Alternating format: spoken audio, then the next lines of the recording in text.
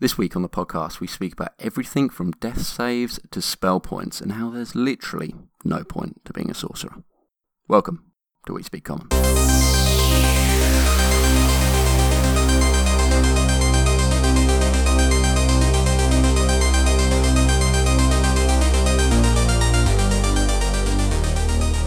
Hello and welcome to another episode of We Speak Common, brought to you in partnership with the Dice Dungeon UK, a really great place where you can get some really nice metal and now resin dice shipped from the UK worldwide, and we'll be going into something brand new that they've got coming up a little bit later on in the episode. They have, for the first time ever, sent us something to play out on the podcast, so we'll get into that a little bit later on. Firstly though, Joe, you there? How you doing? Benjamin, how you doing? I'm all right, mate. I say I'm all right. I've got to that point that you were at about 2 weeks ago where my body's gone, we've been putting so much energy into stressing. We don't need to do that anymore. And now I'm just like a wreck. Yeah. That is a strange phenomenon where your body just holds on to the stress and builds it up, and then it just dumps it all at once. I had like the world's worst migraine yesterday. I was in bed for half the day, and then I woke up this morning with the worst like crick in my shoulder, and I'm all spotty and achy and just like just awful stuff. Oh bloody hell! You're breathing into the microphone, Joseph. Well, Ben, that's something I might have worried about 20, 30 episodes ago, but it's fine. You just blow my eardrums out. Don't worry about it. Yeah. That's just, this is the production value you can come to expect from a prestigious podcast such as this. To be honest, I think it all went downhill when the pandemic hit, and we were like, well, we can't use an actual studio, so that was the only thing making us try and be good, Yeah, that gave us a veneer of professionalism, I think, but who needs professionalism? Yeah, now I'm sat here in my boxers in my bed, just recording a podcast. I literally rolled out of bed, just fell into the shower, fell back out of it, and here I am. So I don't think I can ever go back to the studio life, to be honest with you, because that would involve getting up, leaving the house. I don't want to do that. No, who wants to do that anymore? No. We have the internet. We can do it this way now. Exactly. We've got quite a bit to talk about today, but I'm well aware that you wanna talk about our games first. So shall we do that?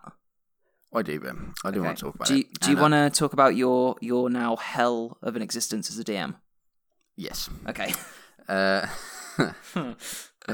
mean, it's more fun than it's ever been, So it's not hellish in that sense, but all my DM skills are being heavily challenged right now, okay?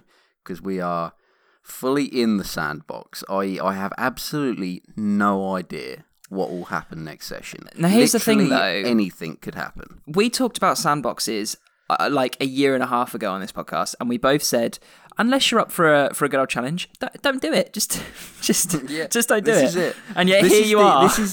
This is DM hard mode for sure, because I've thrown out like a few plot threads that you could follow, right? Yeah. Like, I know one of the characters wants to follow up on the Thieves Guild. Obviously, it seems like the whole party's generally quite interested in this sort of rebellion that's going on. Mm-hmm. But you could follow that up in literally, because you basically have no leads on it right now, in any way. Yeah. In literally any way. And you know how, like, we were saying before that, if you've got a key, a little key hook or a key character, and you want the players, you just move them around, put them in a position where the character's going to see them. I can't, Ben. I know where everyone lives in this place. I can't just move them out of their house. Okay? Yeah. So that's certainly been tricky. And sort of the cherry on top was, so the players went out to maybe rescue their dad.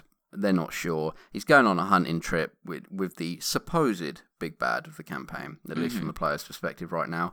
And there was talk of maybe killing him or whatnot. You're not too sure. So you go out there. You have some big fights, and not with him, but with some other crazy stuff. You some come monsters. Come across some sort of death mural. Yeah, that was a bit. that was a bit weird. There were some intestines and whatnot. If you haven't gathered by now, Joe's game is very grimdark at the moment. Lots of blood. It's getting dark. And so... Getting dark? You massacred a whale in front of us, man. Yeah, but that was for the gods, okay? So, in a way, it was, very nice and spiritual. Yeah. And then you get there, you have this big fight because the party's already under attack from some other monstrous threat. So you're all working together with the supposed big bad, with your dad and his bodyguard, your good pal Denji, and then, things are not actually going too particularly well. These creatures have stunned half the party, and it's kind of bad. We were getting ready to lose a couple of people. It was a tough fight for sure. And so Handon, the main problematic person here, maybe thought, well, I don't really care about all these other people. I'm gonna leave, but I do need these player characters' dad. Maybe to kill him, maybe for something else. You're not sure. So he needed him to be a willing participant. So he got his mate to suggest that essentially he come along, which he did. That made him a willing participant. And then he was going to teleport out of there somehow. I've got to say, from a player's perspective, that is that's an incredible plan. To suggest that they are willing, to make them willing, and then force them along. Fantastic tactics, and something I will definitely use against you in the future. But, my God, the thing is, James said afterwards, if he teleported away, if we let him go, I don't think we would have seen our dad ever again. And that is the vibe that we are getting from this guy. So I think we did the right thing. Well, it's interesting because, so he goes to do it, right? Now, you guys are not sure what spell it is. You were trying to work it out. Yeah. I don't want to tell you. I'll tell the audience, it's a 6-level spell. They're smart enough. They'll be able to figure it out. There's not that many 6-level spells in the game. And he was going to leave, basically, either through, like I said, teleport, a fly, or whatever. And he goes to do it, and Wesley rolls a 17 on his counterspell and stops him. Yeah, he did very well. And he's not happy about that at all. Because beyond the fact that whatever perhaps plan he had has now been sort of thwarted. Wesley's basically acted against the king. And he's an outsider as well. He's an outsider.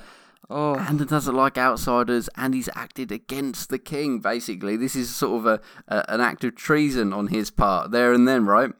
And and that's literally where we left it, just as the fight had wrapped up. People sort of recovered from their suggestion, and so literally, and I can tell you now, not for I would say for better or for worse, but I don't think any one outcome is necessarily better than the other here, just very different. But that may have changed the entire campaign. Joe, that one counterspell. Was he trying to cast Windwalk? No. Was he trying to cast Move Earth? No. Was he? You're thinking all along the wrong lines right now. He was trying. Was he casting Planar Ally? No. That would have been cool though. It can't. Is that cleric spell? I think that's cleric spell. Yeah. Globe of Invulnerability. No, he was trying to teleport away. He was trying to leave. I don't know what spell. It wasn't Magic Jar. Transport via plants. Who knows? Maybe he's a druid. Who could tell? Oh God, I don't know. But he killed a load of animals. I don't know. But either way, it was very cool and it was very stressful. And I think we ended that session after the fight with the creatures. We'd managed to just survive. I'm on the skin of my teeth. Wesley's character's on the skin of his teeth. James, our cleric, just dropped a healing word straight away and was like, right, we all turned to look at Handon, and he's looking at us with this face on, someone stole his lollipop. And it's interesting because I wanted to stop the game there because it just felt like the right time to finish that session. But from a DM planning perspective, that's very difficult. Yeah. Because, you could roll straight into a TPK, you could fight the big bad there and then, right? And we know we can't survive that fight in the state that we're in. Well, that's the thing. You're very injured, so that's a possibility. I'm probably not expecting to happen, but you never know with this group. Yeah. And many other things could happen, right? Handon could decide to fight you, and who knows what would happen there. But the thing is, he's outnumbered, right? There's only two, him and his other ally right now. But they're obviously displayed as both being quite powerful, so that could be interesting.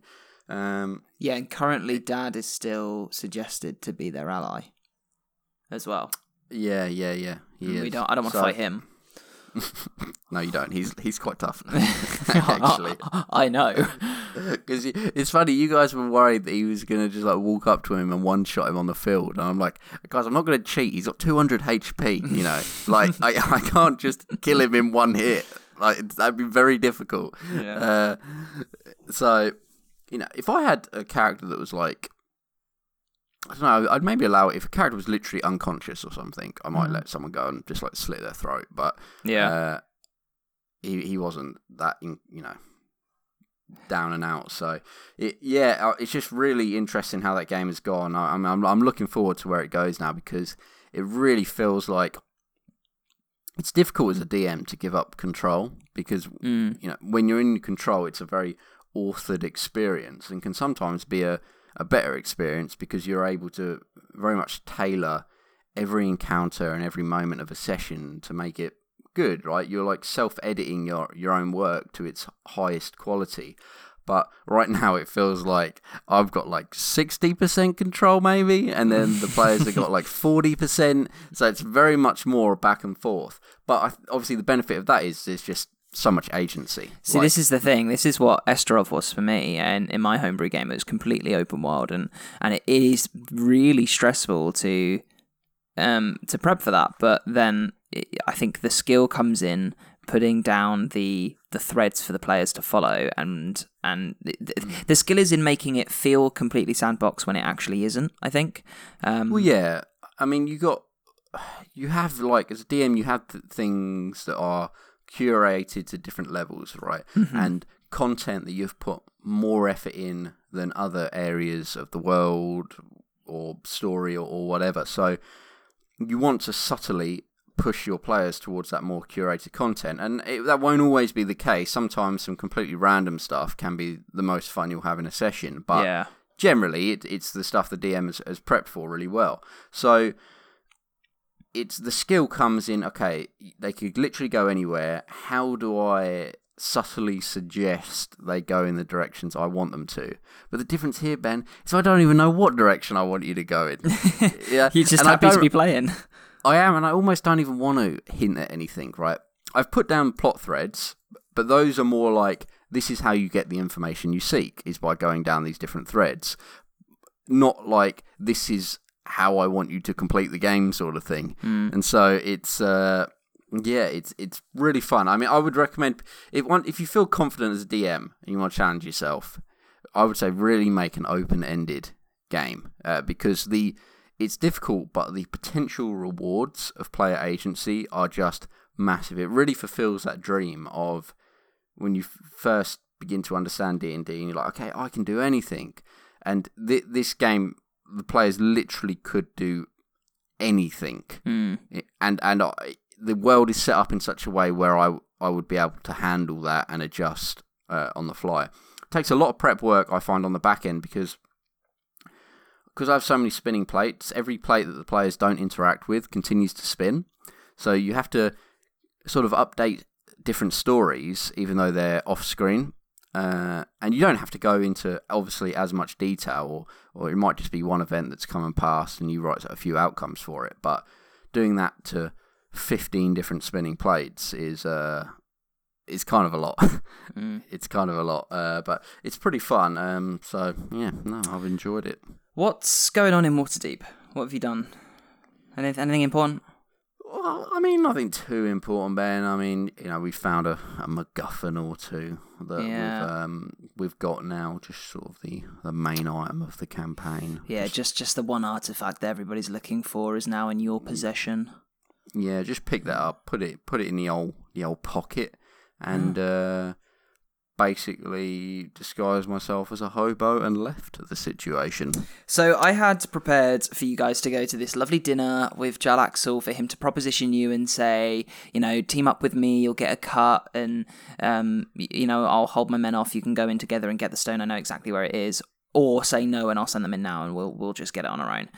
You guys didn't go to the dinner straight away. You found the team. You murdered them all apart from one. Questioned him. Found out what the plan was. Killed him. You killed Jarlaxle's best lieutenant. He killed himself. Okay. Well, he killed himself. He tried to escape. So, then what? Then you went and got the stone in, and I was preparing for you to go in every room of this villa, have a look around, watch. So the villa is set to have basically this massacre going on inside, and that wasn't. I changed a bit from the book. I wanted it to unfold as you got there.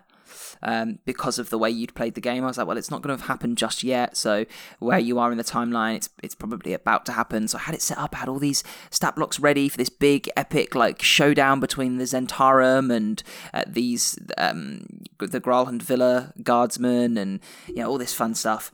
And I had all this fun stuff planned with Erstal flocks in as he's trying to get to the husband and the wife and the bodyguard, and you guys just were like, no, we're going to go up on the roof. We're going to drop down into the room where the stone is. We're gonna Skyrim exit this dungeon, basically. Grab the stone and then just leg it. So had this whole big set piece, and you guys witnessed I think maybe 15% of it. I was thinking about this, and I was like, because I knew just any DM would know that I was like. Okay, we just skipped quite a lot of content here. Yeah. And you can just tell when it happens, right? Yeah. Especially, when a DM brings out a battle map and you don't use it, you're just like, okay, there was something there. But I was like, how could I have been incentivized to go there? And then I figured it out, right? What you could have done, Ben, was just put any magical blip on the map anywhere, because we are greedy players. Yeah. Always. Yeah. And we always have detect magic pinging up, right? And if there'd been, I know, even if I had the stone, right, and there was a little ping somewhere, I'd be like, ooh, magic item. And I just would have dived into it. Probably the players would have hated me for that. Yeah, they would have. There was one blip on the map, but at that point, you guys were just out of there. The fun thing was, so it transpired that the Graalunds, who are the family who are working with Erstal and the Zentarum, those two factions are basically about to butt heads. But you, while you were trying to get the stone, also saw these gazers arrive, who are obviously associated with the Xanathar. What would have been really cool, and there were so many different ways this, like everything in my games, there were so many different ways this could have unfolded. So I was kind of expecting you guys to break in, go into the house, watch the fight unfold, get involved, maybe loot some stuff, because they do have some fun stuff, then get to the stone and watch her hand it to her Nimblewort, the robotic companion, and then chase after it. So I was expecting there to be this whole okay, you open the door, you see her, and then these drow drop down on the onto the balcony outside, and you're like, oh shit, well, they're out the window because you've murdered them already. And then you'll be chasing away after the robot, and the gazers will appear, and you'll be like, oh no, gazers. And I had this whole chase sequence set out with all these different things that could happen, and I was like, well, that'd be cool. But is this the bit you changed from the contrived chase sequence? No. So there is a quote unquote chase sequence, but it's more of a chase from area to area. So in the book, as written, the Nimblewort gets away with the stone. End of. And I was like, well, that's not fair. That's not. That just seems agency. So poor to me. That exactly. Just seems so poor. So I said, well, okay, she has her plan. Here's what she's going to do. And I even wrote in my notes, if they get to it before she gives it to him, then fine. They get to it. But if she did give it to the Nimblewort and he managed to leg it, then I had this whole set of rules for this fun chase sequence and stuff. But which would have been fun to do, having you guys hop in from building to building across the city. But it just didn't go that way. And you actually made it a lot easier on yourselves by finding and dealing with the drow party before going in there yourselves. So, Yeah, it was. Yeah, I mean, I had a lot of feel like- fun. I had a lot of fun, even though it didn't go the way I thought it would go. yeah. Well, that's the thing. I found that that encounter allowed the party to leverage a lot of their skills, which to me is always a successful encounter. Either I want the party to utilize a lot of their skills really well, or I want some other like external thing to happen to spruce up the combat, like an avalanche or some sort of environmental thing, which I found that in that fight we kind of had both, because the druid got to use their wild shape to great effect to skip the whole dungeon. Effectively, yeah. Me as the rogue, I mean, I would have got to have utilised my fast hands pickpocketing if I could roll above a 3, but I still, the rogue managed to get the precious item, which is all the rogue actually wants to do. So, like, I felt fulfilled there. The wizard got to utilise control spells, which is what the wizard wants to do. He was levitating the Nimblewort and stopping him get away and stuff like that, right? Everyone was doing stuff. I mean, the cleric wasn't doing very clericy things, but he was the strongest in the party, so he was like just holding a door, which was like actually pretty epic when it happened, to be fair.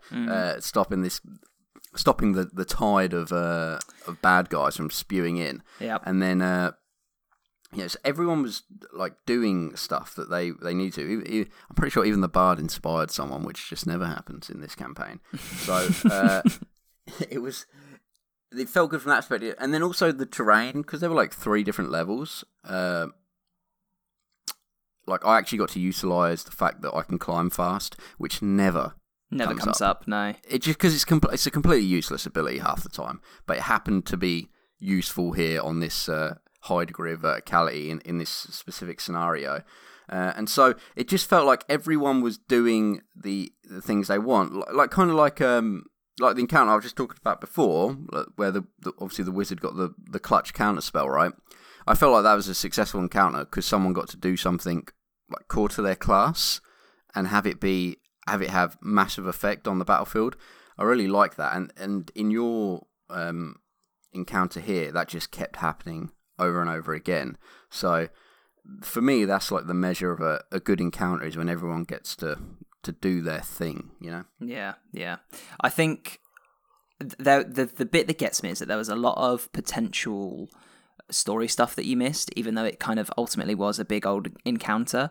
There are lots of named characters in there that you've been hearing about for a long time, but not actually come across, which would have been like Urstal Floxin was in there, and I was ready for Lilith to get in there and like beat him up and question him and things like that, but that didn't happen. And there's some fun surprises too. Like, you had a look down from the roof at the basically the groundskeeper and his 2 mastiffs, and they shone with some sort of aura in your detect magic.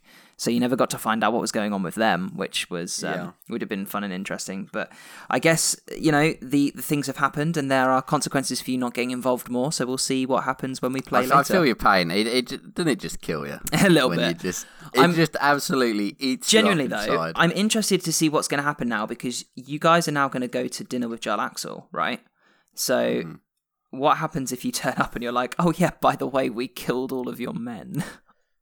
Well, yeah, that is going to be a problem. So I'm not even sure. Here's the thing, like, basically, Joe, I'm ready for you to like burn down his ship and just ruin everything. Is what I'm saying. I want to go to Jarl Axel and whatnot because I enjoy the character and stuff. But I just feel like it's so dangerous now. Like we have little incentive to go other than to find out why he wants the stone. But don't you want to know? See, I do want to know, because for him to be interesting in any way, it's got to have some degree of empathy in it, or some degree of relatability as to why he wants it, which will be interesting for sure. But I feel your pain in terms of missing out on certain story content. I felt similarly in my game when you guys came across that big death mural warning or whatever it was. And I was like, okay. And you were trying to figure out what it was. And I was like, okay, cleric roll, religion check. And I was like, okay, this won't even be that hard. And then he rolls like a 7. Yeah. No, I can't. I can't tell you anything. I can't really tell you anything because that's how the game works. But I have this exposition. I was like, dang. And then you were walking away, and then you rested. And I was like, well, I guess that's that then. And then but your character was like, oh, I want to consult the runes on it. And I was like, yes, thank God, thank you so much. And then you rolled really poorly, and I was like, okay, I could tell him a little bit, maybe just a little smidge of information. But it actually worked out better that way because it was more obscure. Yeah, which I thought was more in it felt line more natural with the as reading. Well.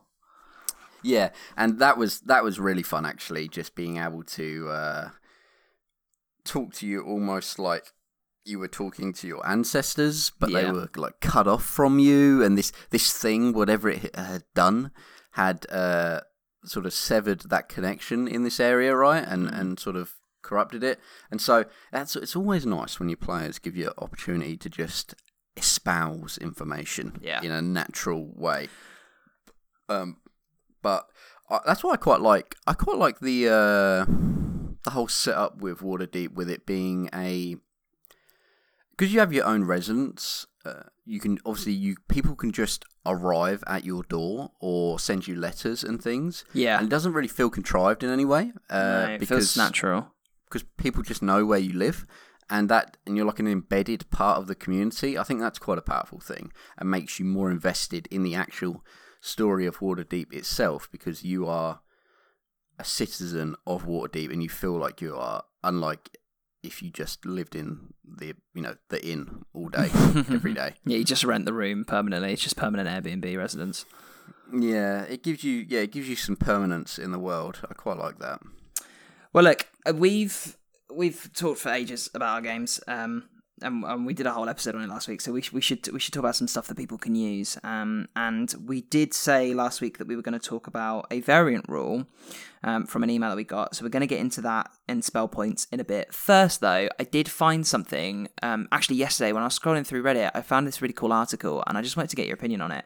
So it's by Think DM. Definitely, we're not going to go through the whole article. It's a little bit. There's length to it and there's reasons and stuff, but it's really good. ThinkDM.org. Just go and read it. It's about death saves. So basically, they say that death saves as they are a bit naff because you just wait for your turn to come around, you roll, and then you pass.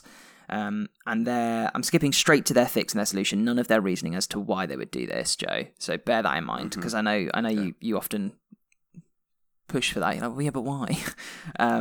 So their solution is a passive mechanic, in their words, that uses the same conditions that you would have if you went down anyway, like you would now in the rules as written, but with increasing levels so that you can still do stuff as you're doing your death saves. So you get hit, you drop to 0 hit points, you've got 0 failed death saves, you are prone, and you cannot stand up. So you can still crawl, say like half speed, but you're down. You get 1 death save, you become incapacitated and have that statistic. 3 death saves, you die.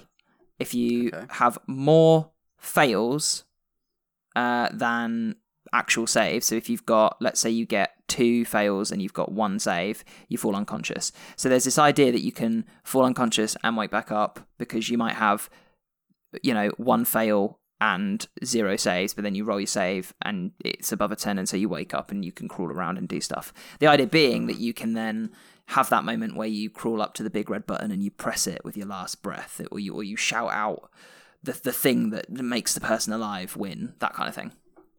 I just wanted to know what you thought about that. I think it's really cool. I like the idea that you can have those more epic death moments, right? And you can still have effect in your final moments and whatnot. The one problem I see with it, right, is half, I would say, if not more, of the classes have some sort of healing capability. I go down, I'm prone or whatever, it gets to my turn, I can move and whatnot. Why can't I just pop a potion and now I'm back up? Or healing word myself? Yeah, okay, I didn't think of that. True. I'm a paladin, I go down, oh no, I lay on hands, I'm back up everyone, I got 50 HP again. It's like, I just don't know if that would horribly unbalance things, and it would also pretty much nullify the effect healers would have, or make them feel less important, because they're not coming down to like medivac you and save you, because you can just, as long as everyone's got a potion on them, there's basically no reason to heal anyone, because healing's ineffective unless you go to 0 anyway, because you have all that overflow damage that does nothing. What I mean by that is, if someone's at 2 HP, there's no point healing them to 10. I might as well let them get hit for 30, which will do nothing to them. Yeah. They'll just be at 0, and then heal them to 10. But if they can do that themselves, I think it might just nullify it. So maybe there would have to be some sort of limit on the type of actions you could do. Yeah, so I've just had to read through of their final paragraph. They haven't put any limit. So they're saying you're full prone at 0 HP. The casters drop concentration. You can't stand, but your speed isn't 0. You can still crawl around, take actions, and make attacks at disadvantage. And I'll ask discharge to defend yourself. Maybe I would do it that. Maybe you can always take the attack action, but perhaps limit it to only 1 hit, as opposed to multi-attack. Or you can cast a cantrip, or you can always do or you can always do an attack spell, but you have to, or you can cast a saving throw spell. You can't cast anything that affects self, maybe. And so you can cast a saving throw spell, but you can only do that once before you then have to get back up to your feet before you can do it again. The only issue you're going to have with that is things like, what's the really cheesy Healing Spirit? Like, that's not a spell that affects you, but you could use it to get yourself back up. Yeah, that's true. There would be some workarounds. I mean, what a surprise! Healing Spirit breaks things again.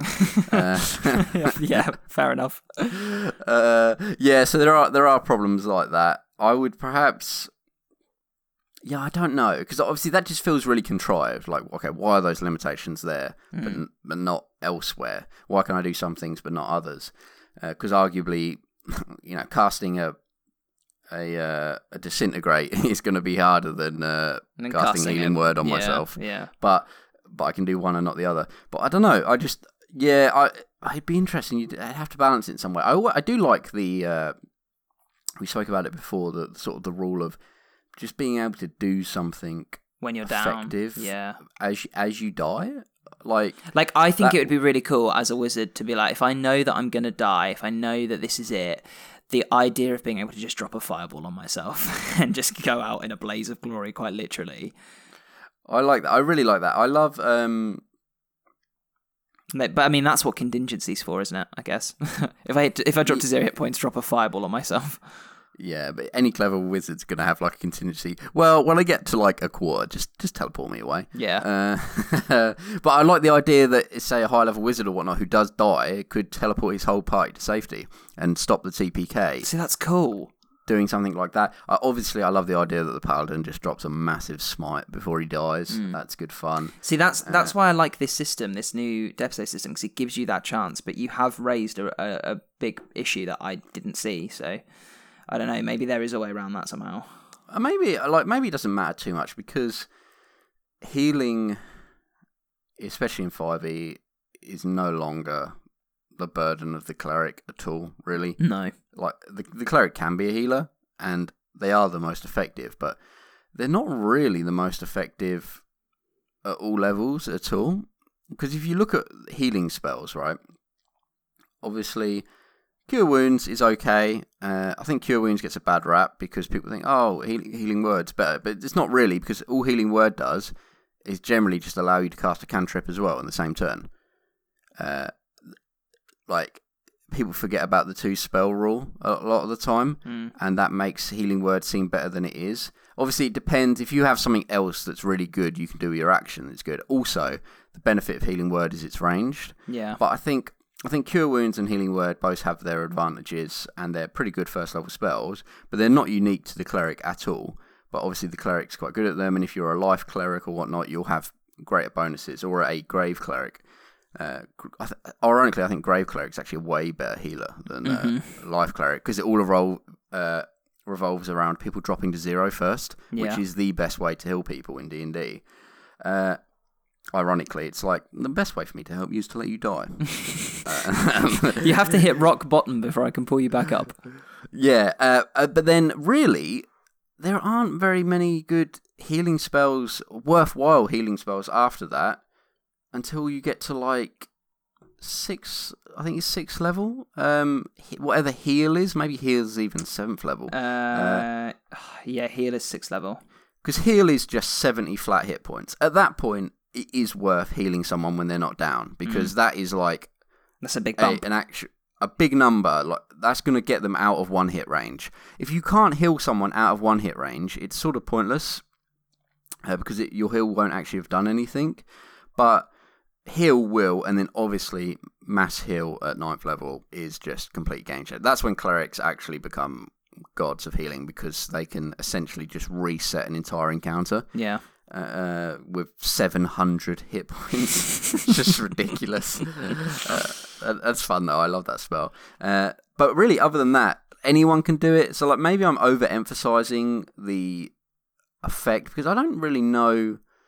None of our players really play direct healers, do they? Even No. I have a life cleric in my game, and he doesn't play a healer.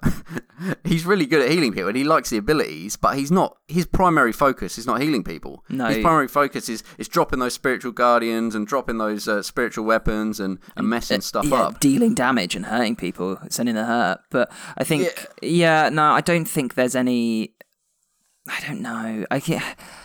It's a struggle. I think it's a scenario-based problem. It's going to be an issue for some people and not for others. Yeah, for sure. So. I'm not sure. What I would leave you with is their final note on the article, and it really is worth a read. They say,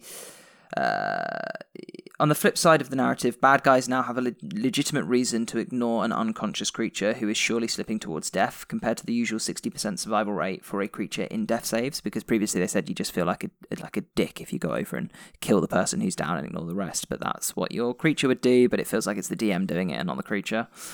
Which, I've been there, yeah, fair. And once you roll 3 successes, you're stuck with whatever conditions you had while you're in death save, since the system can't let you end unconsciousness as per rules as written. Imagine how this would lead to dramatic results like the last living party member crawling back to town. Which would be quite funny. Oh, that's like some lone survivor stuff right there. Yeah. It's an interesting little idea, and I think a system that I would like to try out at some point. Yeah, it's interesting. You have those more like Rambo moments, right, where you're flash firing your injuries to stop them infecting. Like you have that feeling of being injured, like truly injured, but I just feel like that would be a rare encounter after a fight. Yeah. For that to go down, for everything to fall into place, for that to happen. So I'm just not sure.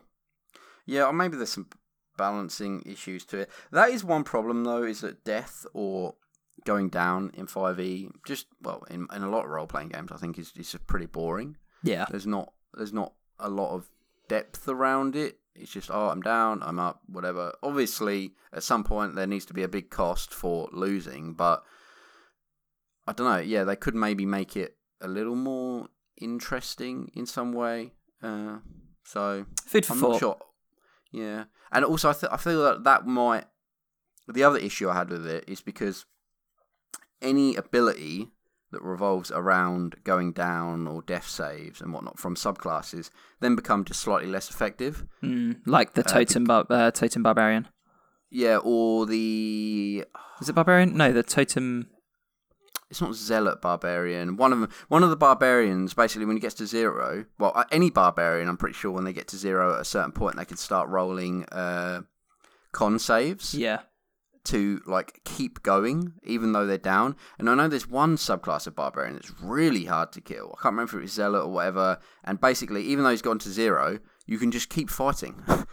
And you take death saves as normal and die, but you have your full suite of actions still. Which is cool.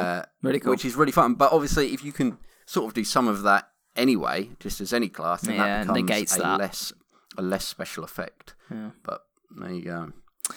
Well, we'll sit and think about it. Okay, let's do something a bit different. This is the part of the podcast where we talk about our incredible partners, Dice Dungeon, and how if you want to buy some nice swanky dice, you can use code WeSpeakCommon on checkout and get 10% off your order and help the podcast. But they've sent us a bit of audio, Joe. So, bit of audio. Should we just press play and see what happens? I mean, yeah. Hello, Ben and Joe. It's the Dice Dungeon here. This is an important message, so listen carefully. We need your help. We've heard whispers of a new arcane evil from across the realm. Find out what you can about them, and quickly, before it's too late. Right, okay. So, this comes with rules, Joe. Basically, the Dice Dungeon, who are clearly possessed by some form of demon or demonic being, have tasked us with coming up with a name and story for a new set of dice that they're launching pretty soon. You know what, Ben? Demonic, possession and whatnot is scary, Ben. But possessing a demonic Yorkshireman, even more scary. Do you remember how when we signed up with the Dice Dungeon and I made that joke about them being like our Warlock patron and they did that awkward laugh and you said it was because it wasn't a funny joke, but I said no, there was something fishy about it. Mm-hmm. And I think we've nailed it. Yep. Okay. It's fine. We're signed in for life. So they've got some really nice sets of dice. I've got a set. They sent us a set to have a play around with, and they are really nice. A nice metal set. They are called the Arcane Prism series. Currently, there are 3 sets of these lovely metal dice with different colours and different stories, and there is a 4th set coming out pretty soon. So at the moment on their website, you can go have a look, and you can use WeSpeakCommon to get 10% off your order if you decide to buy one of them. There is Trident the Blue, Gaius the Green, and Nox the Shade. And pretty soon, there will be a new golden set. So they've got blue, green, and kind of like a purple.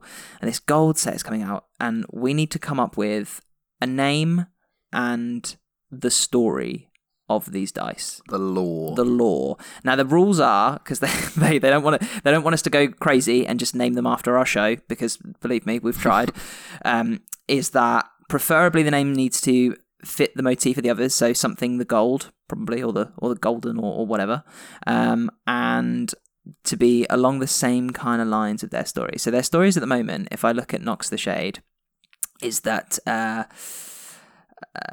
set holds captive the evil deity Nox the Shade, who is locked away by a powerful wizard to keep him from causing any further chaos. Use these dice responsibly to ensure the great power is not released. But I think we can put a WeSpeakCommon twist on it. So, what are we thinking? Because they've given us one name that they were thinking of, and I really quite like it, which is Solas the Gold. Okay, so I mean, obviously, I also think if we use their name that they've gone with, and that we know they like, we can probably get away with more in the lore backside of it. See, Ben, I see what you're saying there, Ben, but I feel like since that one's been suggested to us, we can't use that one now. Oh, okay, all right, okay, fine. This is our only option, Ben, to rebel against the patron, And that's so true. We need to grasp it with both hands. I feel obviously gold. The most obvious choice is dragon, but I don't know if that's too obvious. Just a golden dragon is to put that in the lore. There is that too on the nose. I don't know. I quite like it. A gold dragon trapped in some dice is yeah, okay. It's a good start. Definitely a good start. Okay, I'm quite now. I'm literally googling D&D monsters right now that might fit the bill. That might fit golden. Well, you've got bronze dragons. We've got gold dragons. What else could we do? Is there a god that we could trap away? Like, is there a god that's associated with golden sunlight? Could we trap Lathander in some dice? I mean, there might be some copyright issues there, but I'm thinking. I'm trying to find a monster. Yeah. Uh-huh. That where can I'm trying to that's where it was. It's in, it was a bit of a throwback, Kingdoms and Followers, not Kingdoms, Strongholds and Followers. Yeah, so I'm going to open that book up right now, I say book, PDF, PDF, yeah. And I'm going to search, because I'm I'm pretty sure. What are you looking for? Pretty sure there's a monster. I'm trying to remember its name. I feel like this one might fit the bill because to me, it's giving off like a gold, some sort of like heroic, lawful good type creature, right? We're speaking gold dragons or. Why would we whatever. trap away a good creature though? That's the thing. Well, that's the thing. Maybe is it consensual trapping, Ben? You know, is it consensual bondage? Always ask for consent. Did you just use the word bondage? Come on. Yeah, what's wrong? What's your beef? We've already told the world we're feet people, and now we're talking about bondage. Look, Ben, I didn't bring this on us. Okay? If anything, it's Dice Dungeon's fault. So it is. It's always their fault. Okay. I would say, it's them. But whilst I'm looking for this, I'm thinking some sort of special. There we go. I think I found it. Okay. Okay, go on. Okay. So there's a creature here. This is a nice little throwback. We talked about that book ages ago. Okay, there's a creature here called a Kinrin. Okay. Now, it's kind of like a horse, but you can Google it. It's very golden and whatnot. And so basically, they're noble creatures, Ben, native to the celestial planes. They work for good aligned deities, or just in direct opposition to the forces of evil. You know, Lovely. protectors of large areas of the mortal world. They're like unicorns on steroids. You know, they're just juiced up. But they're I've juiced got an up idea. with justice. Okay, so if this creature is trapped in the dice, but it's a noble good opposed against the evil, maybe this set of dice is like the one ring for the other sets of dice. So you've got Nox the Shade, Geist the Green, and Trident the Blue. They're the evil deities locked away, and maybe this one, the gold, is the good creature that got locked away, sacrificing itself to lock those others in their forms that they're in now. I like that. It literally even says on its on the Forgotten Realms wikis, it's just like, it's kind of like a unicorn, but more noble. You could get more noble than a unicorn. It's got a stag-like body, but it's covered in golden scales instead of fur. Its horn and hooves are pinkish in colour, and has a thick golden mane of hair. So I feel like this might be a little more interesting than the I need dragon. to see this creature. How do you spell its name? Okay, so it's Ki-Rin. What you want to do, Ben, is you want to go on the Forgotten Realms wiki page. Oh, yeah. Oh, okay.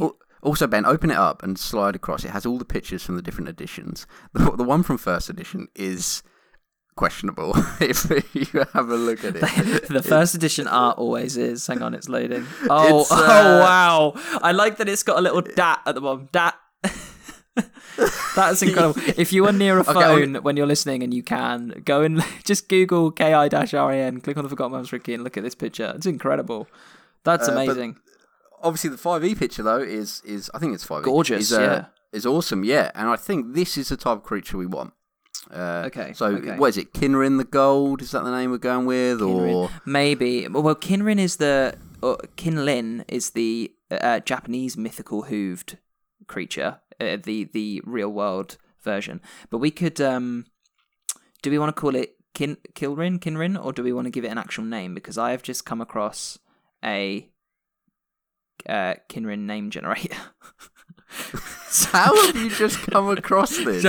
It came up as a suggestion on Google. It's that standard blue and gold name generator, but for Kinrins apparently. Hang on, it's loading in. I mean, sure, yeah. Give us some random generated names. Let's see what we can. All right, hang on. It's thinking about it. It's thinking. Yeah, I'll accept cookies. Thank you.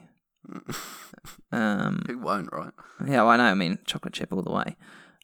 It's not actually giving me any names for some reason. Okay, let's try again. Let's try kill. Oh, do you want a killer name? I don't want a killer name. A killer name. Well, I mean, we do want it to be a killer name, but nickfinder.com. Here's a name generator. Oh, they are words that I cannot pronounce. Well, okay, this is a bad idea. We'll have to come up with something. We'll have to be creative for once. So I'm just looking at the information here. So it's saying their patron deity is Koril, Koriel. Do you know that one? Koril, not off the top of my head. Kirill. Let me have a look. Kor. Koriel. I. Kirill. So this is fun. We're doing it live. Yeah, we didn't prep any of this. Kirill the Vigilant. Let's have a look. Here we go. Patron of the Kryn and the Tuenrin, if that's how you say that, as well as other powerful paragons of law and good. He is the wandering power, constantly working to foil the forces of evil throughout the outer planes, while sending his followers to face evil on the prime material plane. He has only a small number of humanoid followers, but look to Kirill as a model of their behaviour. So he's all about... Oh, his portfolio is learning, protection, vigilance against evil. Yeah, those are the themes we want here, I think. So that's interesting. So it could be like Kirill's servant or something like that, or we just trap Kirill in the dice. We call it Kirill the Gold. Yeah, interesting. I'm trying to think. Like, is there a name for like a group of horses? Is that a thing? Is there a word for that? This guy's avatar, this god's avatar, when he comes down to the material plane, is a mix between a Corrin, a 30th level paladin, a 26th level mage, and a 26th level cleric. Apparently. Wow, tough cookie. Tough cookie. Kirill. I'm trying to see if we can get a cool name here. Well, like a gathering of crows is a murder of crows. You want like a group of horses. Yeah, so apparently a group of horses can alternatively be called a rag. That doesn't work for us. Well, a collection of unicorns is called a blessing. It actually is. Google it. That's pretty cool. Or a harass. I like harass. That's a good name. Yeah, harass. I'm on. What is a group of horses called? Old Farmer's Almanac. Oh, this is taking us off the reservation. Well, look, this is interesting though, because I like harass. So it's like maybe harass the gold, like Kirill's harass or something like that. You know? Okay. Well, look, we've got a bit of time because we still need to talk about spell point variants. But I think basically what I want to do, this is all as part of a build up to our 100th episode. So if you are currently listening and you've got any ideas of some fun lore or something we've riffed on, or maybe a fun little name, drop us an email or tweet us and the Dice Dungeon at WeSpeakCommon or WeSpeakCommon@hotmail.com and send us your suggestions. Maybe you can be part of this little creationary project, and we'll keep it going next week. So write down somewhere harass Corrin or something so we don't forget. I like the old... also, I was just Googling as well, and it's like, what does harass mean? And it's like a group of stud horses. And obviously a stud's like a type of horse. But I just like the idea that these guys are studs. They're all studs, mate. They're all studs. As well, if you can come up with any way... If you can come up with any way to insert the We Speak Common brand into the lore of this dice, then maybe Ben and Joe are the ones that trapped the... I don't think they'll go for that, but we can try. Okay. Just imagine the art from the first edition Corrin wearing Oakleys now. This definitely helps out. So we got a few different themes here. We've got a Corrin, Corral, whatever his name is. We've got harass, which means a stud of horses. We've got obviously blessing. Maybe we could use some sort of unicorn thing. Yeah, I like this. So unicorns aren't gold, so that kind of I think get rid of the unicorns. Let's keep with the Corrins, and I like the idea that this is the good patron dice that keeps lore around the bad ones. Make them really special. Yeah, but it comes at a cost. There's some sort of cost of imprisonment there. Yeah. Or some sort of heavy-duty bondage, Ben, that's keeping these bad boys back. Are you good at tying knots? You know what, Ben? I have some knot experience, okay? Okay. All right, let's talk about, now that we're 54 minutes into this episode, let's talk about the actual main topic, shall we? Oh, let's do it. Who are chaotic evil today. So if you want to read along and if you've done your homework, turn to page 288 of the Dungeon Master's Guide. No one did their homework, it's fine, I didn't either. So basically, I believe it was Joshua dropped us an email the other day, and about a week ago now, and said, hey, here's some ideas I've been playing around with. I wanted to do a spell point variant. And I said, oh, have you looked at the variant rules in the DMG? And he said, no. So I said, neither have I. Let's have a look. Who has? Exactly. Who uses these variant rules? But to be fair, no, I think we had this conversation off air the other day that no one really reads the DMG, but when you actually go through it, there's some really interesting, like, just ideas, things I wouldn't want to bring to my table, but I like reading. Yeah, I know what you mean. The problem is, like, every time I open the DMG, I just somehow land on the magic item section and then just sort of never leave. That's because the DMG itself is a magic item and you can never actually find the thing you were looking for because it's so badly organised. So, agreed. Spell point variant, if you want to read along. One way to modify how a class feels is to change how it uses its spells. Well done.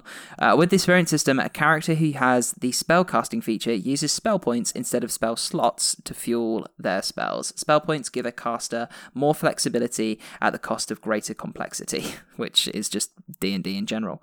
In this variant, each spell has a point cost based on its level, and the spell point cost table summarizes the cost in spell points from slots 1 to 9th level. Cantrips don't require slots and therefore don't require spell points. Instead of gaining a number of spell slots to cast your spells from the spellcasting feature, you gain a pool of spell points instead. So good luck if you're a sorcerer who has to now juggle both spell points and sorcerer points.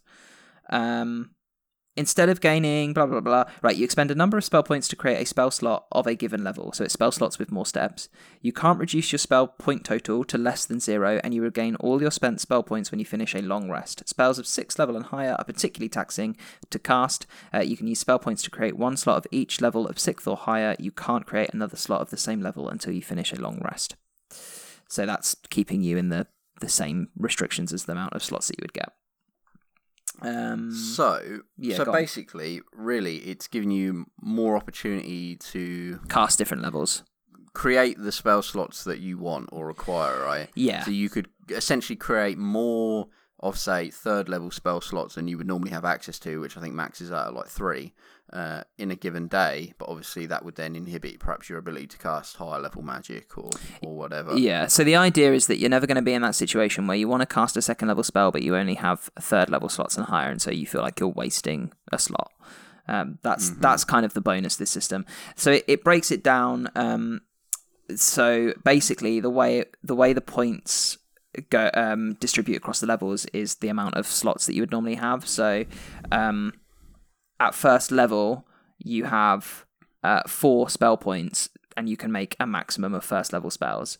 And that's kind of how the system works. Now, the spell point table is for bards, clerics, druids, sorcerers, and wizards. If you're a paladin or a ranger, you half the character's level in that class and then consult the table. If you're an eldritch knight or an arcane trickster, you divide the level of the class by 3 and do the same. Mm-hmm. See, it's interesting. So is there any limitation in, say, not casting low-level spell slots and just putting all your points into, like, your highest slots or your highest... So the only limitation is that if you're creating a spell slot over the level of 6th, so 6th, 7th, 8th, and 9th level slots, you can only create 1. You can't create more than 1. Okay. So that stops you from having, 55 wishes in one day, for example. So maybe you lose out then, I think, on... because I'm trying to look at... Okay, let me open the PHB, because I'm pretty sure in that case, so the trade-off there is you lose out on some higher level power there, because I'm pretty sure you can get... Don't you only get up to one 6th level spell slot? Well, that's what I'm looking at, because I'm pretty sure I thought you got more. Let's open up the old wizard. Because you get 4 1st and 2nd levels, you get 3... No, so, okay, so at 19th level... And you will get 2 6th level slots. What class are you looking at? This is just wizard, but it's the same for all casters. So at 19th level, you'll get a 2nd 6th level slot. Okay, so you're losing that. And at 20th level, you'll get a 2nd level 7th level slot. Oh, or a 2nd wow. 7th level slot. Okay. And those are obviously your big jumps. So let's work this out then, because so how many... You get a maximum of 4 1st level, 4 2nd level, and then it's 3 3 2 2, and then 1 1 1, right? So let's say if you're at 20th level maxed out, Yeah. you'll have 4 first, 3 second, 3 third, 3 fourth, 3 fifth, 2 sixth, 2 seventh, 1 eighth, 1 ninth. Okay, and as the 20th level wizard on the spell point system, you'd have 133 spell points, and you can create up to 9th level spells. So let's work that out. So let's say, a 9th level spell costs you 13 points. So I'm going to do this here live. So 133. And you can do that once. So you take 113 off, that's your 9th level. You take 111th off, that's your 8th level. You take 110 off, that's your 7th level. You take 9 off, that's your 6th level spell. So now you've got 90 spell points, and you've got and the spell slots. And how much does a 5th level? So a 5th level slot cost? Costs 7 points. Okay, and it so goes that is down by powerful. 1. So 5th is 7, 4 is 6, 3 is 5, 2 is 3, and 1 is 2. So that's interesting because. So you're saying what, you got 70 points, is it? 90. Over, or 90 now. 90. So you could cast a lot of 5th level slots. So if I divide 90 by 7, that's... No, that's not right. That can't be right. Did I do that wrong? 90 divided by 7. That would be right, wouldn't it? Yeah. Okay, well then, in that case, you can cast 90 divided by 7. You can cast 12 and a bit 5th level spells. Yeah, if you cast nothing else but 5th level slots. Yeah. So that is strong. Obviously, we're talking like 20th level, yeah, endgame, which yeah. is a bit different. But that must work out as you go as well. That must be the same as you level up. So are you looking at the wizard level table, yeah? Yeah. So just tell me, sorry, it's not just my mic. Tell me what level you get spells. So in the spell points variant, you can't, you get maxed out at what level you can buy by what level you are. So if you're first level, you can only make first level spell slots. Okay. So you get second level at third level. Is that right? Yeah, that's the same. Okay. Then at 5th level, you get third level. Yeah, so it all seems to be the same throughout there. Yeah, so so you're then going to be 7th access. 7th Yeah. is 4th, 9th is 5th, 11th is 6th, 13th is Yeah. 7th, 15th 8th, and 17th 9th. Yeah, Okay. so that's all the same. So you access the level of spell at the same time you would otherwise. But it's just interesting that you lose, essentially, one extra 6th level and one extra 7th level, which is not to be scoffed at because They are powerful. 7th, Yeah. I mean, 6 is really strong, but 7th is like, that is truly game changing. That's another force cage. Yeah. Yeah, that's big stuff. What's that? Teleport as well. Which is basically a TPK escape button. So really strong stuff. You are losing out on one of those, but you can essentially spam 5th level spells from that point on. Yeah. Because if say you're at max level there, because the difference being that you basically you're going to have 12 more castings, right? Mm-hmm. Are you going to use more? Are you going to go 12 more rounds of combat? Probably not. No, not with 5th So you're level probably spells. never going to run out of 5th level slots at that point. And obviously, I'm saying like maybe you want to cast polymorph or whatever. Yeah, then you'd use the 4th level slot. So really, if you cast say 8 5th level spells and then another 4 other ones that perhaps go into like shield or just more basic stuff, detect magic, whatever. That is pretty strong because I'm just trying to think what you could do with that. You could, Well, let's have a look at the spell list. obviously, that's an immense amount of Wall of Forces, Big B's Hand. Wall of Stone, Wall of Force, Teleportation Animate Circle, objects. Telekinesis, Modify Memory, Mass Cure Wounds. What else have you got? Things like Contact Other Plane, Cone of Cold. There's some good stuff in there, powerful stuff. And then 4th level as well, if you think of it, you can make even more 4th level spells. So you can travel distances with Dimension Door, you can use Polymorph as many times as you want, Private Sanctum, Wall of Fire. I just wonder, I suppose, because I just think that Unlimited Banishments. I just think even at the highest level, right, of play, certain spells like Wall of Force, like I think debilitating spells like Polymorph or Banishment, stuff like that. Obviously, they're kind of save or suck, so they're not the best, but they're still pretty good. Those spells, they don't get any worse as you level. No. So being able to do more of those 4th and 5th slots, and then avoiding, say, 1st, 2nd, and 3rd level slots, which for the most part you don't really need anymore. You won't need shield and whatnot really, because you'll have signature spell at 20th. I'm talking about the very end game here. Because you'll be able to cast that for free, stuff like that. And so those lower level slots, which are really going to not have much effect at the end of the game, some will. Hold person is pretty much always effective if you can get it off, etc. But there's going to be a lot of immunities later on and things. So those lower level slots are going to be less useful, and you can essentially take your spell casting energy from that and just put it into the higher level slots to get more. I think that it probably is more powerful. It probably is in the long run. levels. It's just not going to feel like it because you're going to lose those 6th and 7th. But I mean, you've got a really good point. I think for me, I really like the idea of this. Like, thinking about it and breaking it down, I really like the idea. It's going to be a pain in the ass to track compared to spell slots as a character, because you're gonna have to think forward about, like, okay, I've got 94 spell points left. How many slots you say could I that, buy? but I don't think it will be a pain, because in a way it's easier because you're just tracking one number. Yeah. All you're tracking is how many spell points you have left, and after like a couple hours of play, you're going to know exactly how much each spell costs, because it's quite self-explanatory. After a certain point, what is it? Just 2 then plus the spell's level, or whatever, or 1 plus the spell's level. No, it doesn't really work that way. It doesn't work out like that, but it's not difficult to remember. No, so that's what I'm saying. As soon as you figure that out, or you just write it down, like a small table, and then you just have your spell points. It's almost easier than tracking spell slots a lot of the time, I would say. I actually, do you know what? This is the first time I've read one of these variant rules and gone, actually, yeah, I want to do this. Yeah, it's interesting. I'd be interesting to see if there is any power difference, or if we're just reading into it too much and kind of white boxing it. We might be. Yeah, we might be, but I think it sounds pretty strong. And if you really felt like, oh, I don't want to do that, I don't want to lose out on my 6th and 7th, well, then you could look at reducing the point total and being allowed to, and just put that restriction on only one spell slot up to 8th and higher. Because you need that on 8th and 9th level spells. I mean, you don't want them to be able to just cast Wish as many times as they want. It is hard, because I think, yeah, like 7th level is just, it's a real beast of a level for spells. I think there's some really good stuff in there, and particularly Force Cage is just devastating. It just ends fights, basically. Literally just ends encounters. Yeah. It's so good. And same with 6th level. Some like Mass Suggestion is a 6th level spell that can literally just destroy entire encounters. It's really, really strong.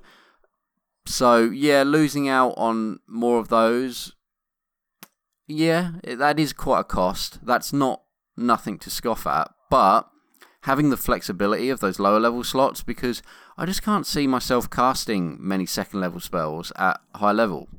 So it kind of does become a wasted slot. But it's not wasted if it's just spell points. No. Because I can just pump them into 5th level. And I guess, yeah, it's... all I just think is many Wall of Forces is good.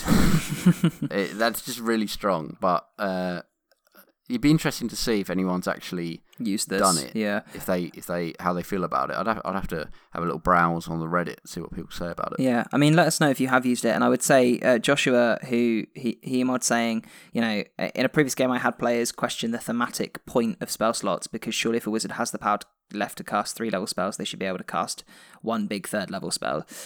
Yeah, I think this is gonna give you that feeling that you want. So absolutely go for it. I mean, it's there to be used, and it actually doesn't sound that broken in theory. This is like the complete and utter destruction of the sorcerer at this point. Yeah. If this was like Rules as written, there would just be there's basically no point to the sorcerer anyway, in terms of the sorcerer used to be the one that had spell flexibility, but now the wizard has now it. Yeah.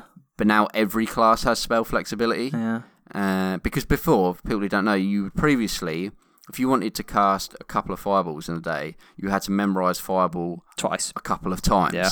And you had to not only pick what spells you wanted, but pick how many times you were going to cast each spell. It was only the sorcerer who had a system more similar to the way we do it in 5e now, where they could have slots which they could mix and match with their spell list. Yeah. known spell list.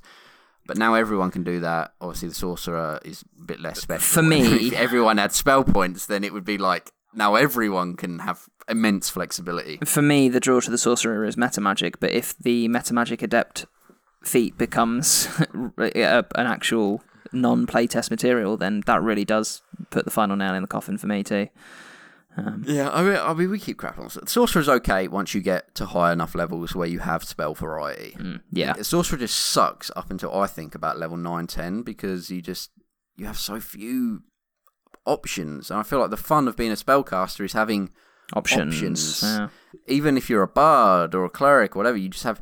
I mean, it's so nice as a paladin or cleric just being able to memorize anything off of those lists. That's just it's just really good, and just being able to have options is key. So I don't know. Yeah, well, I suppose there you go.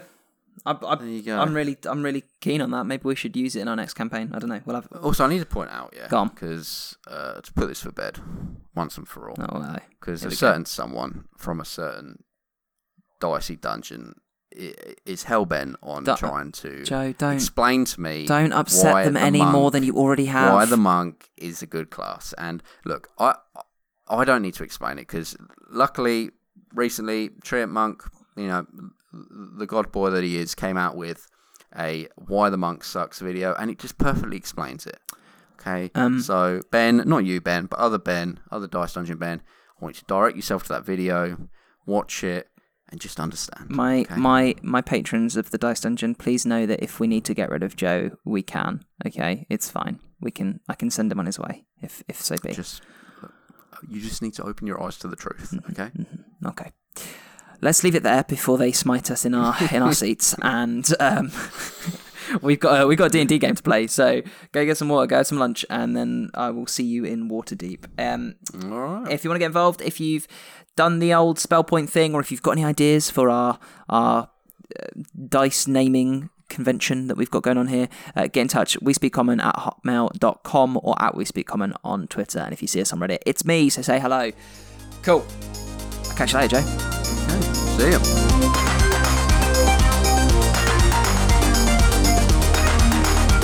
Thanks for listening today. If you like the podcast, do us a favour. Leave us a like or review on your platform of choice and share us with your friends. You can get in touch with us on Twitter @WeSpeakCommon or through the email wespeakcommon@hotmail.com. The music in the podcast is Street Dancing by Timecrawler82 and is licensed under an attribution license CC by NC. You can find it on the Free Music Archive.